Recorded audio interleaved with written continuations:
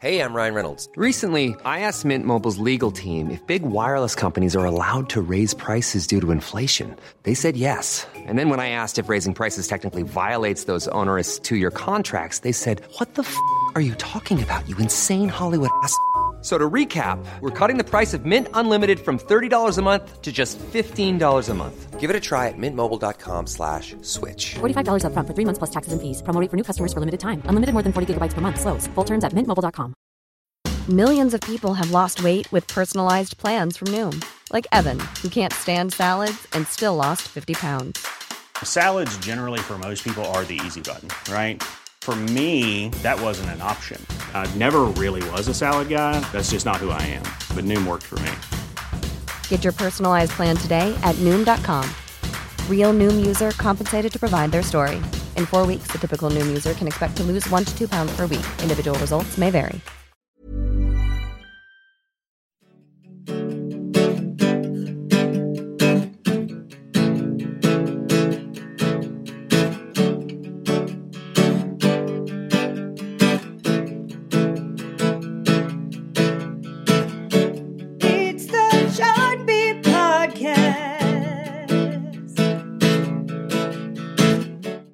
Welcome to the Billboard Chart Beat Podcast. Gary Trust, Billboard's co-director of charts. And hey guys, it's Trevor Anderson, a chart manager here at Billboard. Here in New York, and really excited about our guest this week on the podcast. It's Shawn Mendes manager, Andrew Gertler. He's coming up. We've never had a manager on the podcast before, so our first question is going to be, what does a manager do? Because we don't know.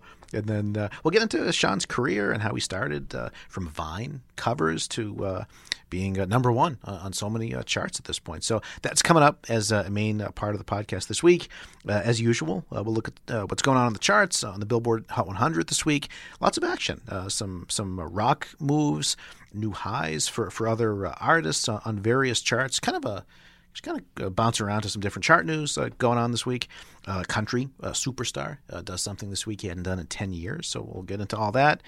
And Halloween is coming up, Trevor, so we're going to flash back to Halloween on the charts many years ago. And when we do, Trevor, I have maybe a ghost story coming up when we get there. True story. Oh, okay. I would say interested. Scared would be the appropriate response. That's entirely fitting as well. I'm very scared about all of this. Different scared than you are.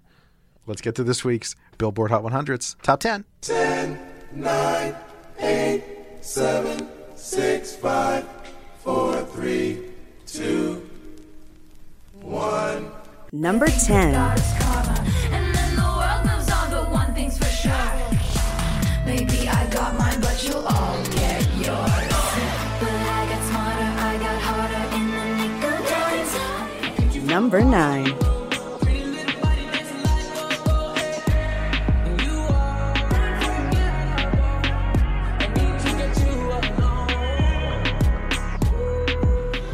Number 8. Cause every time you hurt me, the less that I cry. And every time you leave me, the quicker these tears dry. Number 7. Can't have this.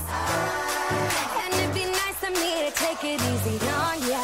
But now, baby, I'm sorry.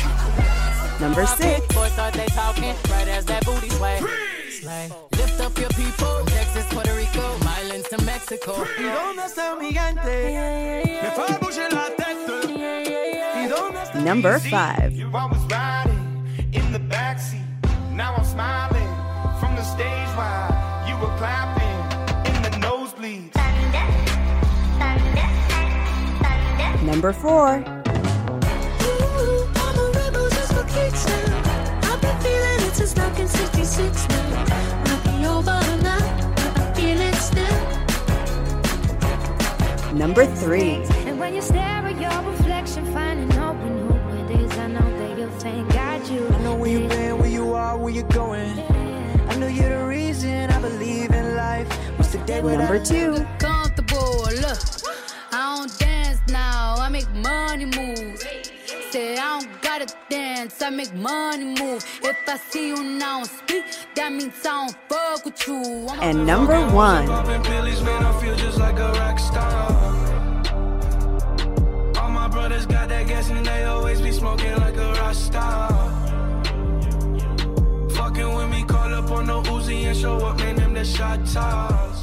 And bringing us out for the second week in a row, we got Post Malone and 21 Savage with Rockstar.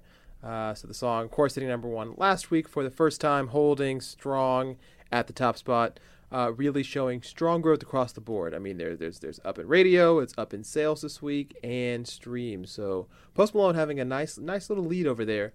Number two, as you guys heard right before that, was Cardi B, Bodak Yellow, which had been number one for the 3 weeks before Rockstar. Post Malone is up in all metrics, streaming, airplay, and sales. Cardi B is down in all metrics. So 9% gain for Rockstar this week in all metrics. Cardi B's down 8%. So really a pretty big gap at this point. And if you look a little bit further, Logic at number 3 is gaining slightly. Portugal the Man, Imagine Dragons, Mi Gente, they're all gaining this week, but not on any kind of level that they look like they're challenging Post Malone yet. It has a pretty good lead, so maybe this is the song that's going to be number one for a little bit. And like you're saying, I mean, we have a few rock hits, and rock really has not, been a number one genre for quite some time. So it seems like maybe the next number one, as we seen a couple times with Taylor Swift and other artists this year, will be something that is coming out of the woodwork. Maybe a Despacito kind of surprise coming, but doesn't seem like anything is kind of bounding up the charts right now that you can point to and say, this is going to be one to watch. Yeah, and I think what's most interesting, we have a song called Rockstar at number one. So if you're just looking at the title, you might think rock is big, but of course it's a hip hop song. I really don't think anyone's going to look at the title that simplistically and say, if you didn't know, yes, Rockstar. If you rock didn't know, is huge. If you took someone from the 1970s, brought them in here and said Rockstar's number one, they wouldn't say it's a hip hop song. They might not know what hip hop is. I'll say it's first of all, Gary, that's horribly biased because it's 1970. Yeah, give me like 1995 at least. What would 1995 guys say? I could see that. I mean, I don't know. With a name like 21 Savage, it'd be kind of hard. I mean, Savage could be a rocky kind of a name. I guess it could. We need to get a guest from the 90s, a guest from the 70s to prove our point. Well, you're the booker, so I'll let you handle those. But yeah, I'll be excited to see next week who you pull out from the 90s and 70s. Not sure I'm that good. So the other angle that where rock actually is doing well, officially, totally, is that two rock bands are in the top 5 together for the first time in 10 years. Portugal the Man and Imagine Dragons. We had to go back to 2007, the last time that happened, for Fall Out Boy. This Ain't a Scene, It's an Arms Race, and Daughtry, It's Not Over. It's February 2007. So, it's interesting because they're both in the top 5. You might think rock is kind of having a moment again for the first time, and it is. But if you look further than that, it's not like there's a whole lot else suddenly playing into the trend. It's partly coincidence that they both happen to be in the top 5. They're both pretty poppy. Imagine Dragons are also at number 14 with Believer. But beyond that, if you go to the Hot Rock Songs chart, you're seeing stuff like the Revivalists' Wish I Knew You, which didn't crack the upper reaches, the Hot 100. It peaked fairly low. And then you see still a lot of Tom Petty songs that have come back after his passing. So it's kind of top-heavy with these two rock hits. Great for rock, great that it's back for variety, back in the top 5. But to expect more, to expect that this is suddenly a trend where we're going to see a lot more rock in the top 5 or top 10, probably not happening at the moment. Well, I mean, one thing we know about trends is you always, of course, have to have sort of the predecessors and the ancestors. And so maybe this is one of those moments where, in who knows, 3, 4, 5 years, maybe this is the point we look back and say, oh, well, maybe this is where the tide started to shift back to a more rock favorable climate. And 5 years from now, when, I don't know, give me a great made-up rock band name. Yemi, our producer. Give us a good rock band name. Is this like Mad Lib? Yeah. Dreaming Death? That's so hardcore. We're learning about you, Yemi. All right. We'll ride with it. So maybe in 3-4 years when Dreaming Death is having some hits on the Hot 100, we might be able to say, hey, this door was opened up a few years back thanks to Portugal the Man and Imagine Dragons, which, of course, if someone had told me 5 years ago, I mean, Imagine Dragons was already a thing, and I guess Portugal the Man was as well. But I didn't know who Portugal the Man was. So If you told me Portugal the Man is the name of a band that's going to have a hit, I'd be like, okay, okay.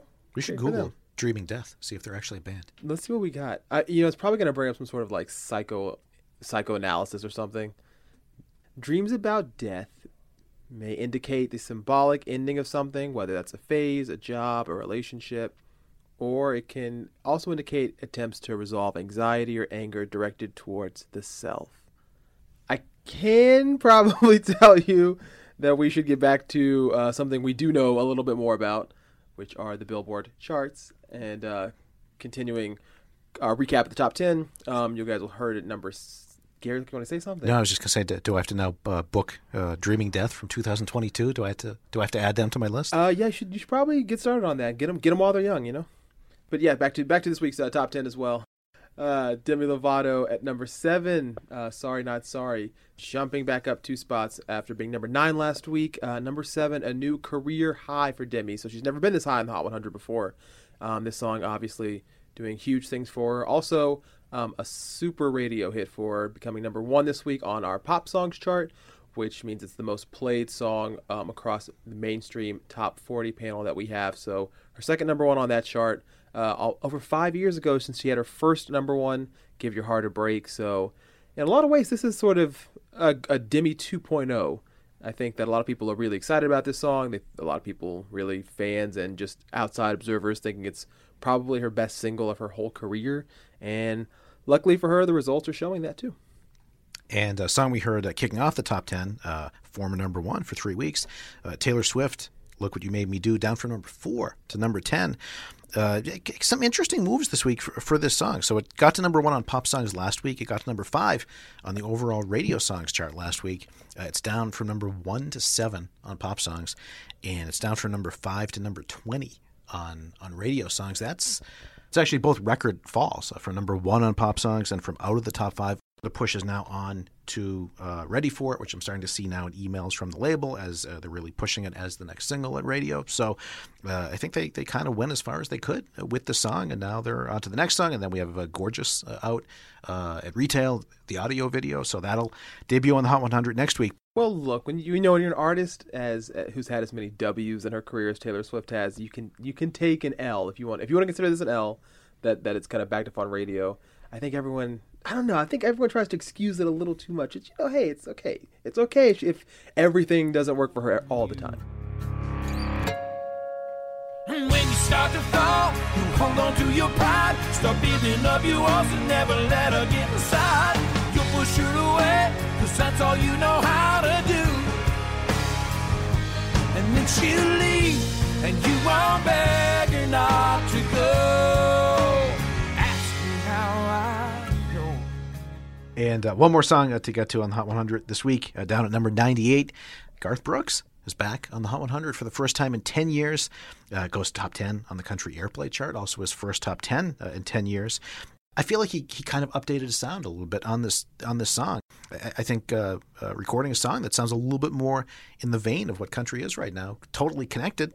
The other thing that's interesting about Garth Brooks and the Hot 100, unless you really know the charts, you'd never guess what his biggest Hot 100 hit is in his career. Lost in You, 1999, debuted and peaked at number 5. It's his only top 40 hit, and it was billed. Chris Gaines' it was billed life. Garth Brooks as Chris Gaines, his rock alter ego that was going to be in a movie that never materialized. So people kind of think that, what was Garth doing then? It was a good song. It was a pretty good album. It never got past the people kind of wondering if he just got a little too far out there. Got a little too deep, yeah. When you're around, baby, I have found I get lost. Heaven knows I'm head over heels and it shows.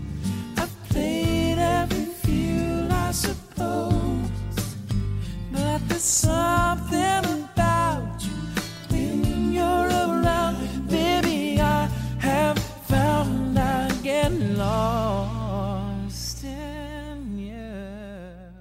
But in the 90s, country songs weren't released really as physical singles in any kind of wide release. Pop airplay drove the Hot 100 at the time. So a lot of those big country hits from the early 90s just never really had any kind of a chance to be big Hot 100 hits. So that's just kind of how that worked. But just interesting that you'd never think that was his biggest Hot 100 hit. And it was. It just kind of shows you sometimes how all the different factors that go into making songs hits. That one just happened to be put out as a full single, and that's why it stands as his biggest Hot 100 hit. Little shout out to Chris Gaines. the first shout out that Chris Gaines has probably gotten in about 20 years. If I can get Chris Gaines as a guest, I'll add him to the list as well. Call Chris up. Let's get to this week's Industry Insider interview here on the Billboard Chart Beat podcast. Andrew Gertler, Shawn Mendes manager, we're going to talk about really the fast ride that Shawn Mendes has been on since just about 2014 when we first started hearing about him, and now to being number one on so many different charts on Billboard, the Billboard 200 albums chart, pop songs. He's been number one on so many charts. So we wanted to get the story from our first manager ever on the podcast, talking about what a manager does and how Shawn Mendes' career specifically has been growing. So Andrew Gertler is our guest on the Billboard Chart Beat podcast.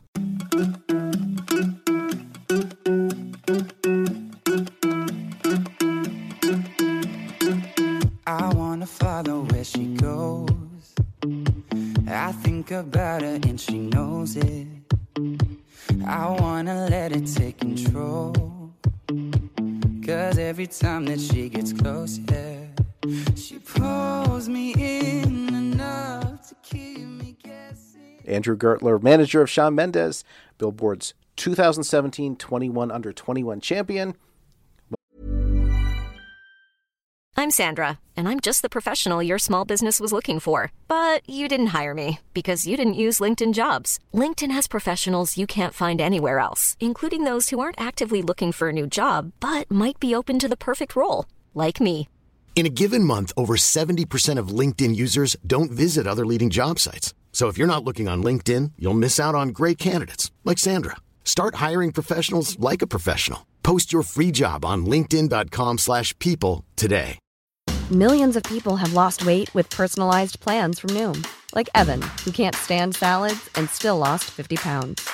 Salads generally for most people are the easy button, right? For me, that wasn't an option. I never really was a salad guy. That's just not who I am. But Noom worked for me. Get your personalized plan today at Noom.com. Real Noom user compensated to provide their story. In 4 weeks, the typical Noom user can expect to lose 1 to 2 pounds per week. Individual results may vary. Welcome, Andrew. Hey, how you guys doing? Good, man. So good, New York. So just to round up a couple stats, just top line stuff. 2 number 1 albums for Shawn on the Billboard 200 so far. 3 top 10 singles. Pretty good ride you're on. Yeah, it's been amazing so far. I mean, it's happened so quickly, and for him being so young, it's been just really an amazing thing to watch and be a part of. So we'll get into the whole story of how you wound up managing Shawn, but for me, I'm wondering too.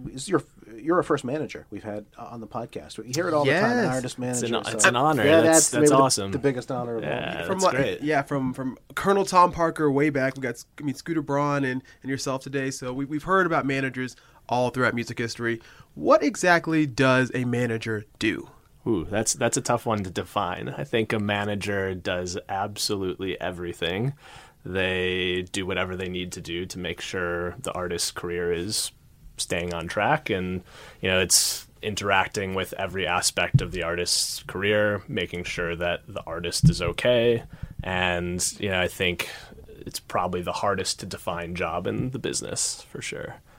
Do you influence the sound at all, or what plays? Yeah, I think it varies manager to manager, but I think a lot of managers have a lot of creative input, and for Shawn and I, we've always been very close on the creative end, and me making sure that his vision gets seen through. So a big part of it, I think, is being able to harness the artist's vision and being able to take it and show the world what it is, and being able to translate it for people. That's really a big part of the job.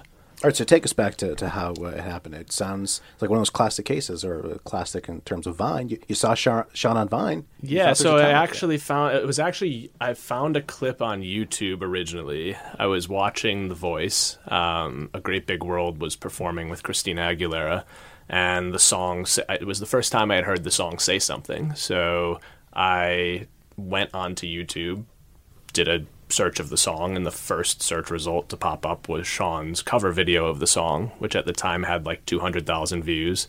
I started clicking through to his other covers, found out that he had a fairly big growing following, and reached out to what at the time was his mom's email address on his Twitter, and just said, hey, I'd love to connect with you guys. Tried to convince them for weeks to fly out to New York. Finally was able to convince them to fly to New York and took some label meetings with them, became his manager through that process, and it all kind of just spiraled from there. And where were you working? What were you doing then? So I was working at Warner Music Group at the time. I was in the D2C department in the central Warner Music Services. So I was essentially formulating and putting together artist VIP packages at the time at Warner. I was also managing an artist that was signed to Atlantic Records and Rick Ross, Rocky Fresh, who I had been managing since college. So I was kind of managing part-time, working at Warner full-time, and found Sean and then ended up leaving Warner to manage him. So how do you get the managing bug? I mean, we say you're managing Rocky Fresh since college. What, drew you to that kind of field? It was kind of accidental. It was, I knew I wanted to work in music. I was interning at Atlantic Records during college. And a friend of mine called me one day and said, hey, I have this friend from our high school that raps. Like, you're doing the music internship thing. Are you interested in helping him out? So I kind of started to lend a bit of advice, and then it turned into me managing, and kind of felt like at that moment I realized it was really like a passion of mine and the route that I wanted to go. So yeah, it just kind of randomly happened.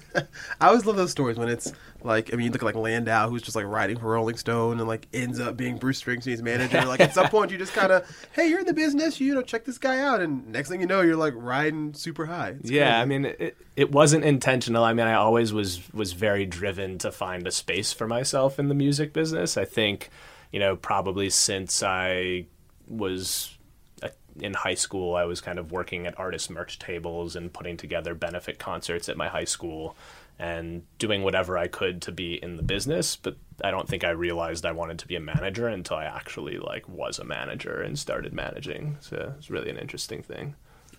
So it sounds like there's really something in you that wants to get music to fans, if that's sort of your thinking, that you're working at a merch table and you're just saying how you want Sean's music to reach. It's really just about making that experience for people. Yeah, definitely. I think the most gratifying part about being a manager is seeing something go from inception to mass appeal, and seeing an audience accept the artist's music, something that the artist has worked on so hard and that you've worked on so hard. And when that, actually is successful, and when people are actually appreciating it and loving it like Sean's fans do, that's definitely what drives me and motivates me. Was it a weird email? You're all of a sudden emailing a young artist mom out of nowhere. Were they suspicious, or were they just happy? It was definitely an odd thing, because I was like, oh, maybe I won't even get a reply. Who knows? And immediately the next morning, I actually missed a call from her. She left a voicemail and said, hey, please call back. Sean's out of school at 4 p.m. Yeah. So I called the house at 4 p.m., ended up on the phone with both of them, was really kind of immediately blown away by Sean's ability to articulate himself. At the time was just turned 15, and at the time he was grilling me with questions on our first phone call, kind of interviewing me from the very start, which was really intriguing to me. So it was definitely one of those things where from the very first phone call, I was like, okay, this is really interesting. I need to figure out how to actually follow through on this. Was there any sort of, I think for a lot of new acts who, come through YouTube or Vine, not the traditional channels that labels have, there's this sense that, they're not as legit as other artists. They're not, oh, he's a YouTuber, oh, he's a Vine guy. Did you find any resistance at labels where people were thinking, should we really take a chance on this guy? Is he really? Yeah, as we started to take our first label meetings, there was a lot of that stigma. I think it was a combination of things. One was a lot of label people that understood and got it because they felt like Sean, all of that aside, was an amazing artist, and he would go in and pick up his guitar and play songs that he had written, and people were blown away. So there was definitely a group of people that were just kind of put the stigma aside and said, doesn't matter where he came from, where he was discovered, this kid's incredibly talented. then there was definitely obviously a tough stigma to get across. And I think more so that was harder, in the sense of the public facing stigma where you're like, okay, how do we convince the public that the kid that came from social media is actually very talented, is a songwriter, is an artist? And I think that's one that, that has been kind of a building process over the years and still is, I think that, he kind of has set the example, though, of someone that can break through that stigma. And you said, too, in the 21 Billboard feature that it's a good thing in some ways when you start that way on Vine, because you have this built-in fan base that's been following you, and they want them to succeed. I mean, that's how artists in general are discovered now, are by fans first. I mean, there are amazing artists right now that have built fan bases for themselves before the industry even knows who they are. And I think that's kind of the way of the future. I think people are able to build a fan base for themselves well before they even put out original music, which is really amazing. I think, the difficult part is getting through the clutter, and I think is in that sea of people that are doing that, being talented enough to really break through. And I think that that's really rare. And, I think fortunately for Sean, timing was right, and, it happened for him. Yeah, I think at this point, you just sort of think of him as one of the bigger names in pop music, and that feels like it's becoming very secondary, the way he started at this point. And that was the goal from the beginning, was to make sure that was the case. And I think, now people look at Sean as, a songwriter and a pop star, and I think that's what he is. I think it's also, a bit of a, interesting thing because, I think in the future when people look at like a new artist that comes from a social media platform, I think less and less people will say, oh, that's the Vine kid, or, oh, that's the YouTube kid. I think more and more it's just, oh, that person makes this type of music. This is where they may have been discovered from, but it doesn't define them, Yeah, we were talking to and about Kelly Clarkson recently on the podcast. We're talking about Kelly, Carrie Underwood. Yeah. You still think of American Idol, but it really comes down to the output of your career. And if you have enough hits, that's what people think of. Yeah, I mean, you have you have all of these artists that have, been birthed now from talent shows. And I think originally it was like, can an American Idol artist be a success? But now it's like, there are so many examples of successes that I don't think people still have that associative stigma.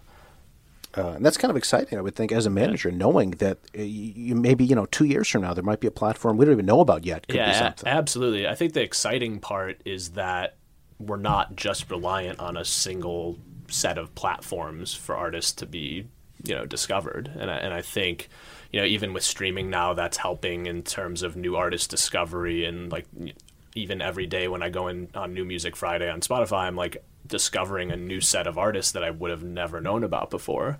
And I think what's really kind of awesome to see is that that's expanding, and there are more and more platforms where people can express themselves and where they can share their music or a cover of a song and actually build a fan base. So is New Music Friday where you go the first place to find your new music, or what kind of tools do you use to search out for new artists? I mean, I always am checking a lot of the Spotify playlists. So kind of like Friday for me is like the day where if I'm going to the gym, I'll check New Music Friday. I'll go on all the playlists and see if there's anything new and interesting.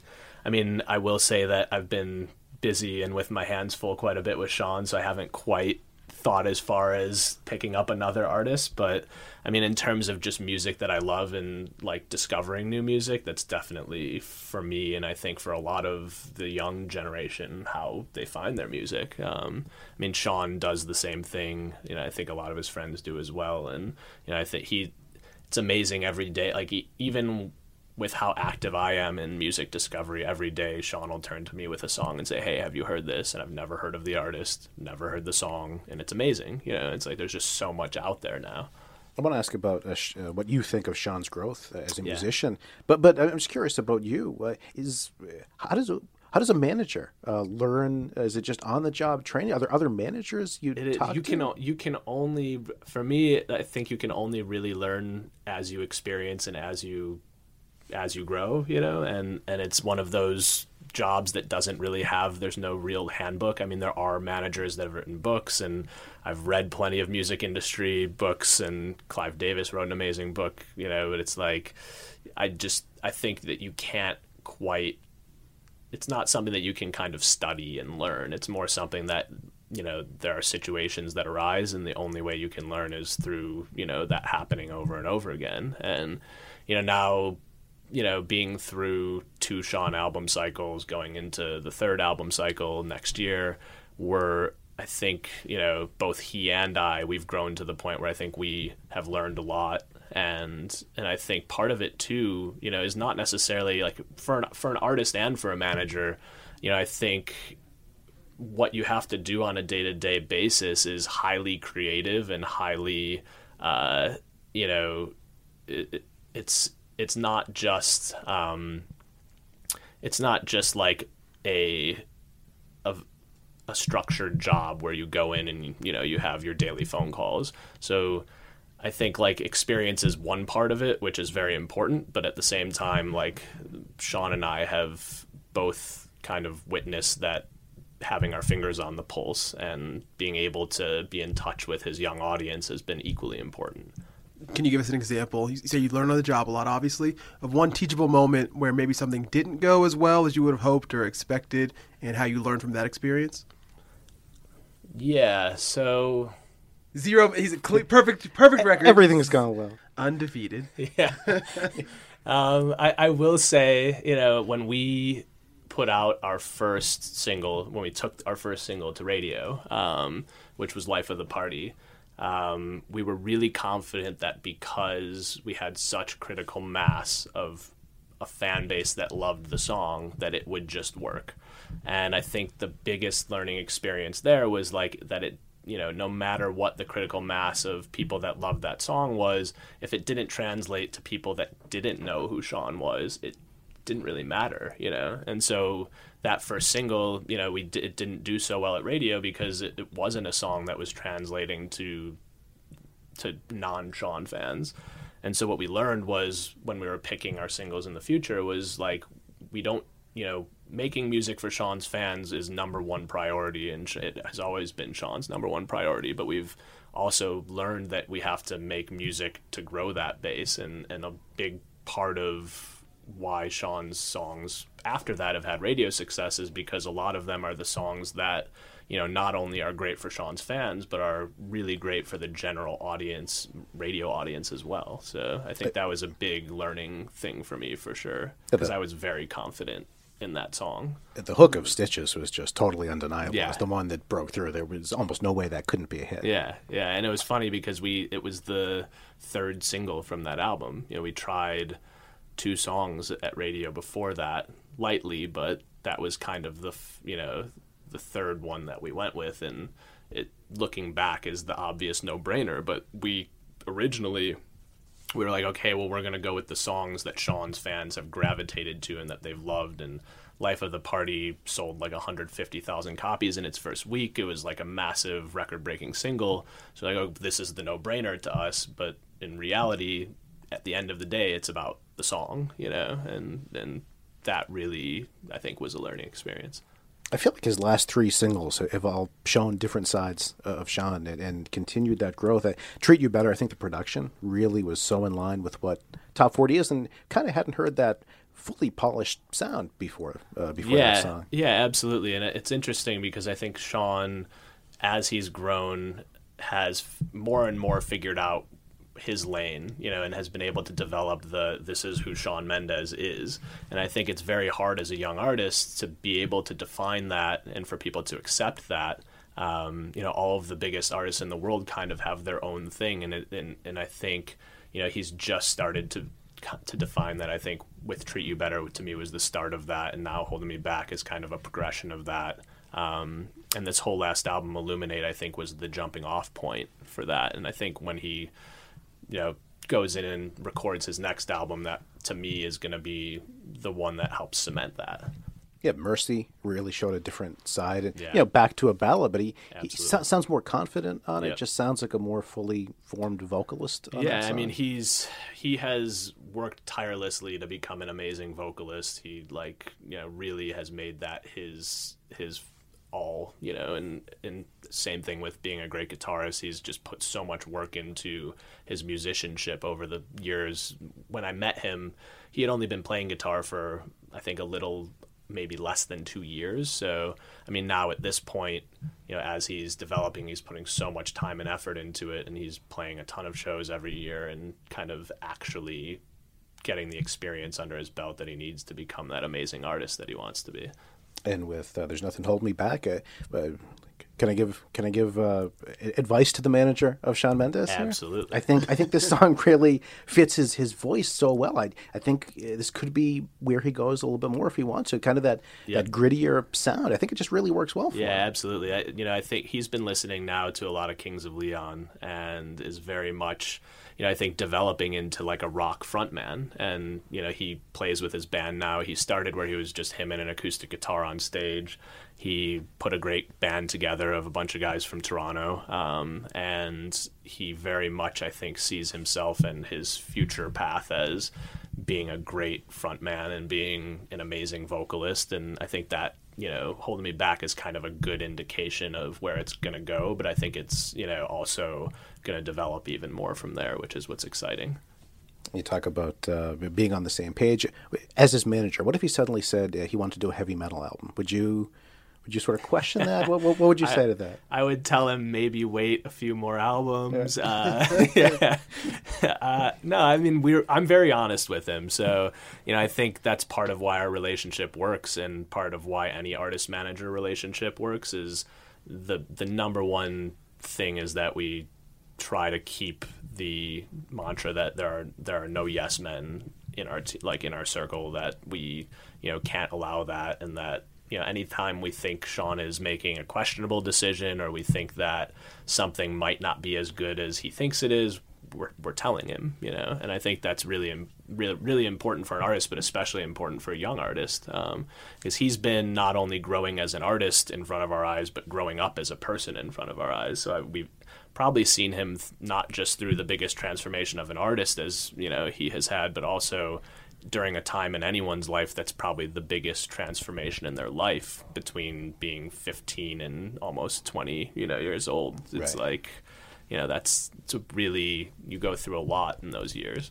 Do you ever see times where maybe things seem a little overwhelming, or there's too many things coming at him at once? Do you kind of say, he needs time to be himself? Yeah, absolutely. I mean, there have been times, both, I think, on the end of just general health, like where you're like, okay, it's December, we're playing a bunch of shows, he's sick, and where we've had to cancel things because it is just too much, and where like everyone gets a common cold or flu in December, it's a lot harder to get a common cold or flu when you're flying on a plane every day, Right. playing a show that night, and having to sing.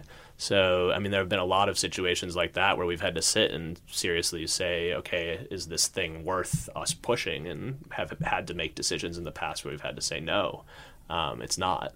And I think, the same goes, just in general about, managing the schedule of a young person. And, from early on, his parents and myself really made a point to make sure that, although it was happening very fast for Shawn, made sure it felt like we were taking it slow and taking it in steps. And, I think so far have done a good job of that. And I think he's managed to stay, on track. But there have been times where, he's turned to me and said, hey, this is too much. And all we can do at those times is say, okay, well, we have to make sure that it doesn't become too much.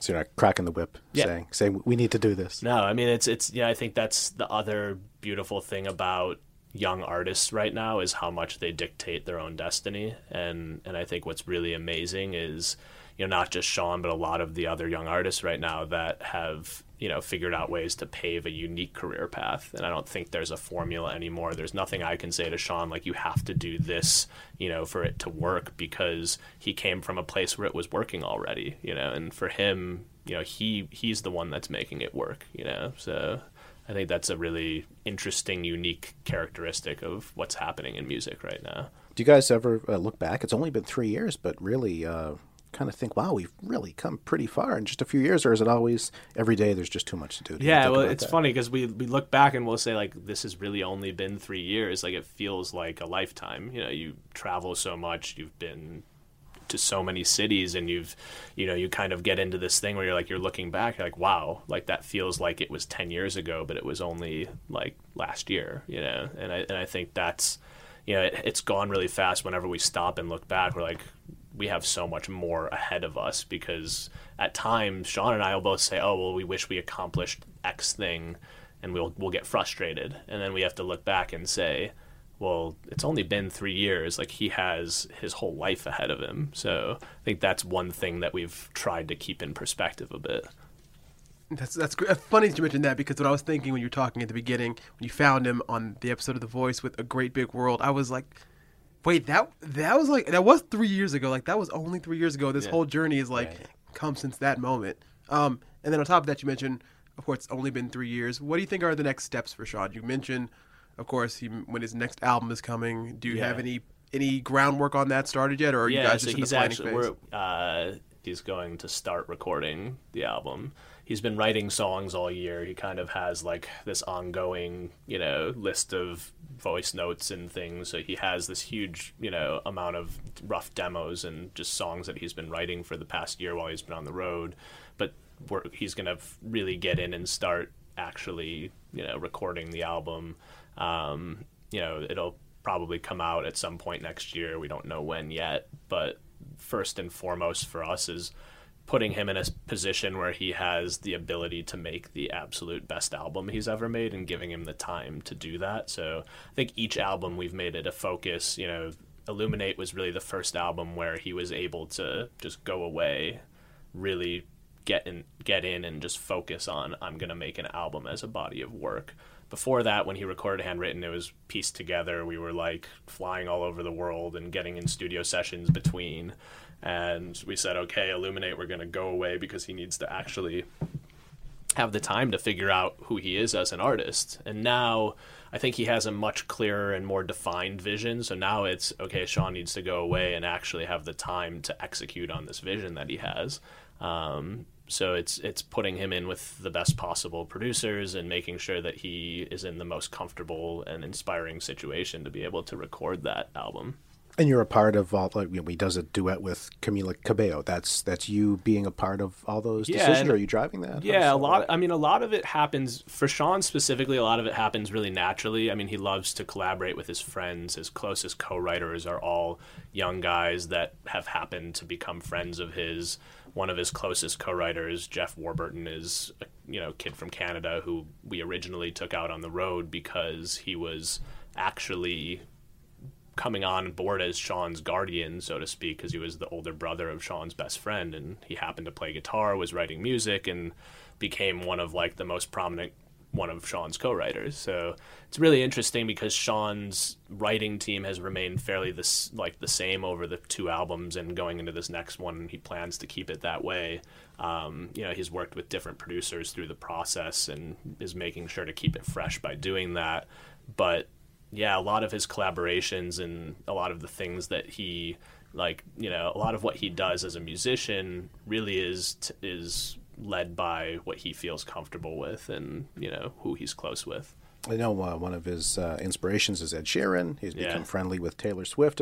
For you, you sort of get to meet all these people too. It's got to be exciting for you. Yeah, right? It's cool. It's cool. I mean, I haven't spent it that much time with a lot of them. I mean, I spent a good amount of time with Ed, and it's really amazing for us to have really early in the process. Sean was able to go out to dinner with Ed, and Ed gave him some advice and kind of said to him, keep your head down, keep working, make sure that, you don't stop. And Sean took that advice and then is able to then a couple years later, see Ed in New York, and for Ed to come out and perform a song with Sean at his Barclays show is kind of like one of those come full circle moments for Sean that really was just really exciting to see.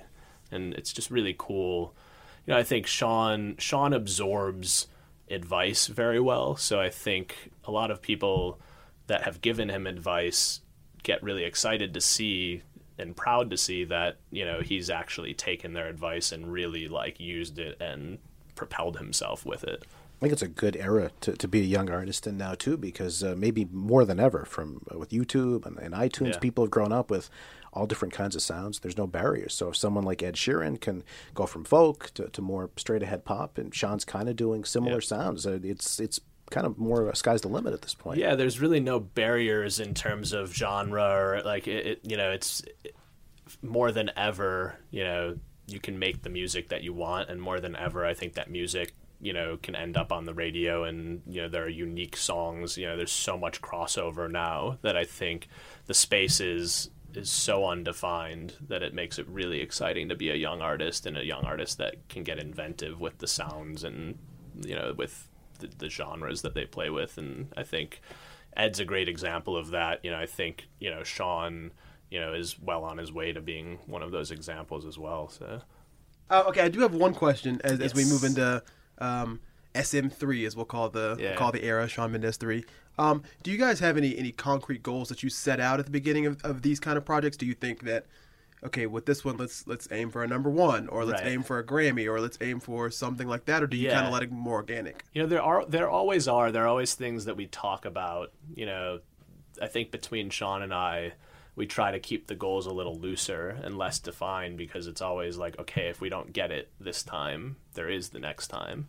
And as long as it's moving in the right direction, and as long as, you know, it feels like growth, we've felt like it's a success, you know? I mean, I think for the next one, you know, obviously if you're like talking statistics, like we want to have another number one album. We want to, you know, like we want it to be, you know, more successful than the last album.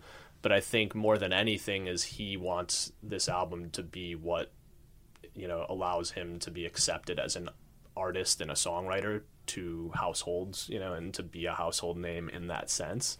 I think that's where his goals lie, are more so, you know, are less numbers based, less like a singular achievement, and more so, you know, being accepted as an artist. Since we're Billboard, do you guys get truly excited, both Yes. you and Sean, when you see number one on a Billboard chart? Absolutely. I mean, I think... Good answer. Yeah. I think there's one that we both definitely want, which we haven't had yet, which is the number one Hot 100. For like, we really want a single to accomplish that.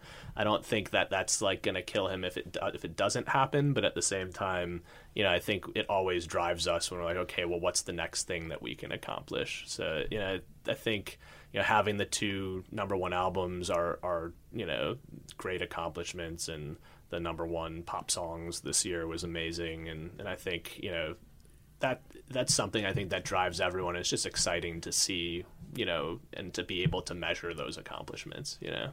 Maybe a goal for when he gets older, enters his 20s at some point, when he's much older than 19. Well, this is great, Andrew. Thanks so much for coming on, explaining all the background. This is great to hear. Appreciate it. Thanks so much for having me.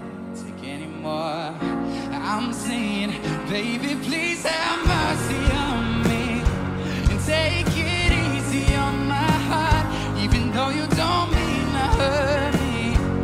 You keep tearing me apart. Would you please have mercy on my heart? Would you please have mercy on my heart? Shawn Mendes on the Billboard Sharpie podcast again. Andrew Gertler, our guest. Shawn Mendes, manager. Interesting, Trevor, to find out what a manager does. The whole story about that. New Shawn Mendes music coming at some point, starting to be recorded. Yeah, I mean, it's always kind of fun. It's always funny to me, I guess, with so many of these artists that you feel like as soon as the album is like done, they're already back in the studio working on the next one. And I know that, you know, I mean, it obviously takes time to record an album and process it, and probably when you started writing it, you know, that's been 3-4 years maybe at this point, and so it feels like it's time you got a whole new sort of wealth of experiences to draw from. But I'm always just kind of amazed how cyclical it can be. I mean, even when you look at people like The Weeknd, how he did, you know, albums in consecutive years. Rihanna for so long did all those, and maybe they aren't quite as, you know, involved in the songwriting the way Sean is, so it makes it even that much more impressive that he's aiming to get back in there. But yeah, I mean, I'm sure, you know, obviously they're on a hot streak, so you want to keep that up as long as possible as well. And in this environment where we saw with Justin Bieber how fast you can turn over singles and people don't seem to get bored of them. I mean, hey, go ahead and knock it out. And also, even before that next album comes out, we've got the MTV Unplugged series that he did a few weeks back, coming out at the top of November. So there's probably going to be a lot of Shawn Mendes to come for the next 6 to 9 months. But for a guy who's working as hard as he is, who's so involved in every step of the production, from the songwriting to, I'm sure, the production itself, performances, touring, all of that. I mean, it seems like he's still got a great team around him, and I think that's something that's really important, especially for so many of singers of that age. I mean, we've seen so many kids out there stumble, fall, lose their way, and I mean, Shawn really has not had anything close to that. So great for them. What are we flashing back to this week, Trevor? This, of course, is going to be our last episode before Halloween 2017, which I know everyone's been marking their calendars for since Halloween 2016. And for this one in particular, we'll take it back a little appropriate with the theme that's going on. We'll take it back 55 years, which I know is scary, and I know also happens to be Gary's age. But we are going to talk about the one, the only, the classic Monster Mash. Before I was born. So the Monster Mash, which I'm sure everybody knows from, if any, I mean, it just is one of those pop culture songs that has become a staple of Halloween in particular. If you have not heard it, by Bobby Boris Pickett and the Crypt Kickers. So the song, as everyone I'm sure knows, about the scientist who brings a monster to life, and then the monster turns into a dance. Starts dancing out of nowhere. Fun little bop. Kind of so many fun facts about this little song. So it was originally a hit back when it came out in 1962 on the Hot 100. Got to be a number 1 hit, believe it or not. One of those things that I guess in a way that you could think of it as like a predecessor of sort of a viral challenge or something. Right. These sort of novelty hits out of nowhere that was just so hot. So, I mean, the timing was so right. It came out in August, so it had time by October that people knew about it nationwide. Was number 1 for 2 weeks right before Halloween 1962. And it's also one of those songs we've seen over the years get several reiterations. The original itself has come back on the charts twice, in 1970 for a couple of weeks, and also in 1973. So still before I was born, by the way, 73. Okay. All right. Sure. Barely. Altogether spending 37 weeks in the Hot 100, including those 2 weeks at number 1. And it's also, as we've seen kind of in the past with Macarena and a few other songs, the song was such a big hit at the time and such a novelty that it inspired other versions. There's actually a Monsters Holiday version. So kind of like how Macarena had a Macarena Christmas. Somebody said it's a hit for Halloween. Right. Why not make it a hit for Christmas as well? Short life on the Hot 100, only lasted 6 weeks around Christmas time, but got to number 30. So another top 40 hits spun off from that. Also credited to Bobby Boris Pickett and the Crypt Keepers.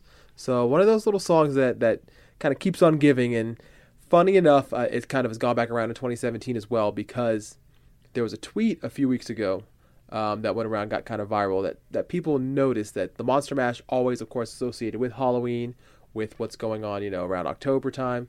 But the lyrics themselves never are specific about what the event is, what's going on. It's not a Halloween song based purely on the lyrics. Right, I saw that. But Graveyard Smash, the graveyard is mentioned. Yeah, but I mean, it's a monster come back to life. I mean, it doesn't say it's a Halloween smash or a trick or treat or anything specific that would give it a Halloween kind of edge. But when would you expect monsters to be dancing around a graveyard? Monsters can do whatever they want, Gary. See, you only think about them on Halloween, but they've got 364 other days out there they're living to. Rise, and suddenly, to my surprise, he did the Monster Mash. It was a graveyard smash. It caught on in a flash. He did the Monster Mash from my laboratory in the castle. I have a ghost story. Can I tell you a ghost story? I don't know if it's a ghost story. I feel like it might be a ghost story. Well, let me ask you, have you ever, and a completely serious question, have you ever had any kind of supernatural experience? Maybe there's like one little stupid thing that I can't think of, but there's no paranormal activity or anything I can think of where I'm like, oh, my house is haunted or anything like that. Right. I assume you have No, it's not like I something? saw something floating across the room or anything like that. But one thing I've always thought of, and I still to this day really don't know what happened. I was doing overnights at radio. There was a WXLO in Worcester.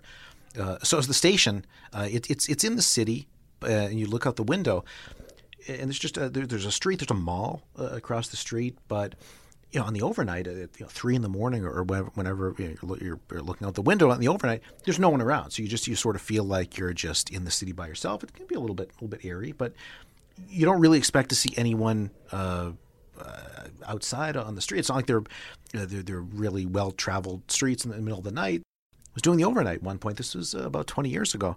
I looked out at one point, saw a bus pull up on the street right in front of the radio station, between the mall and the radio station, which was odd in the middle of the night for this to be happening.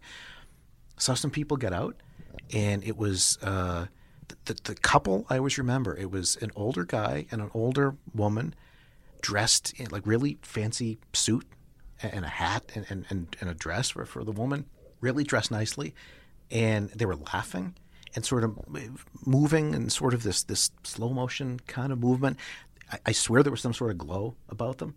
And the whole thing just looked really – it just didn't look real. It stuck with me the whole time. I honestly – why would there be a bus stopping at 3 a.m. in a street where there's just really no one throughout the whole night? Why would they be getting off? Why would they be laughing? The whole thing just seemed really weird. And I don't necessarily believe in any of this kind of stuff. It seems so weird that this would happen, but it did happen. And I've never known what to make of it. Since we're analyzing dreams earlier, any thoughts on this? So you expect me to believe you were at the radio station. You saw. I mean, so just the bus pulled up. The couple got off. Did they vanish? Did the bus float? Like nothing vanished. They didn't just dissolve. I suppose that would have been a little bit more. I mean, I would be a little concerned about that. Yeah, for sure. I could only assume they were maybe like coming from like Foxwoods Casino or something, or Mohegan Sun, and just somehow were, or just had dinner or somewhere. But they looked older. They looked like they were from another era, and it was just weird at that time of night. I'd never seen anything like that before. So what do you think you saw? It was either people coming back from dinner or somewhere, being dropped off for no reason in the middle of the street, in the middle of the night. I don't know.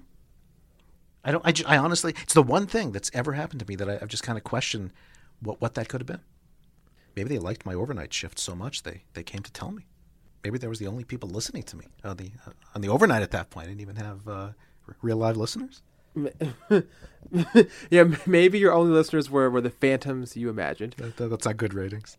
Well, I want to give a shout out, of course, to our real listeners out there for entertaining these stories, and hopefully they have a good Halloween as well. Flashing forward to next week, we will be back, of course, to talk about, as mentioned earlier, where Taylor Swift's new song "Gorgeous" is going to show up on the Hot 100. We'll see if Rockstar and Post Malone can hold on for a third week at the top. And, of course, speaking of all the rap hits we've talked about in the past couple months on the Hot 100, if not really going as far back as Kendrick this year, we're going to be joined by a few of our colleagues here at the Billboard and Spin Media Group, and we're going to have a little rap roundtable discussion about the state of rap music, and in particular its relationship to pop radio, and what some of the friction is there, and maybe what we can do going forward to see if some of these streaming songs can get their due on the radio as well. So it'll be Gary, myself, joined by a few others, so make sure you don't miss that. And as always, we want to leave you with a good song in the spooky spirit. We're going to turn to the millennials' favorite movie soundtrack, the Disney Channel original movie Hocus Pocus, starring Bette Midler, and everyone's favorite song from that, the Bette Midler version of "I Put a Spell on You," because that's, if you grew up between 1988 and at least 1995, you know this. Every year you look forward to it. Bette Midler kills it, and so we're going to leave it with her as Winifred.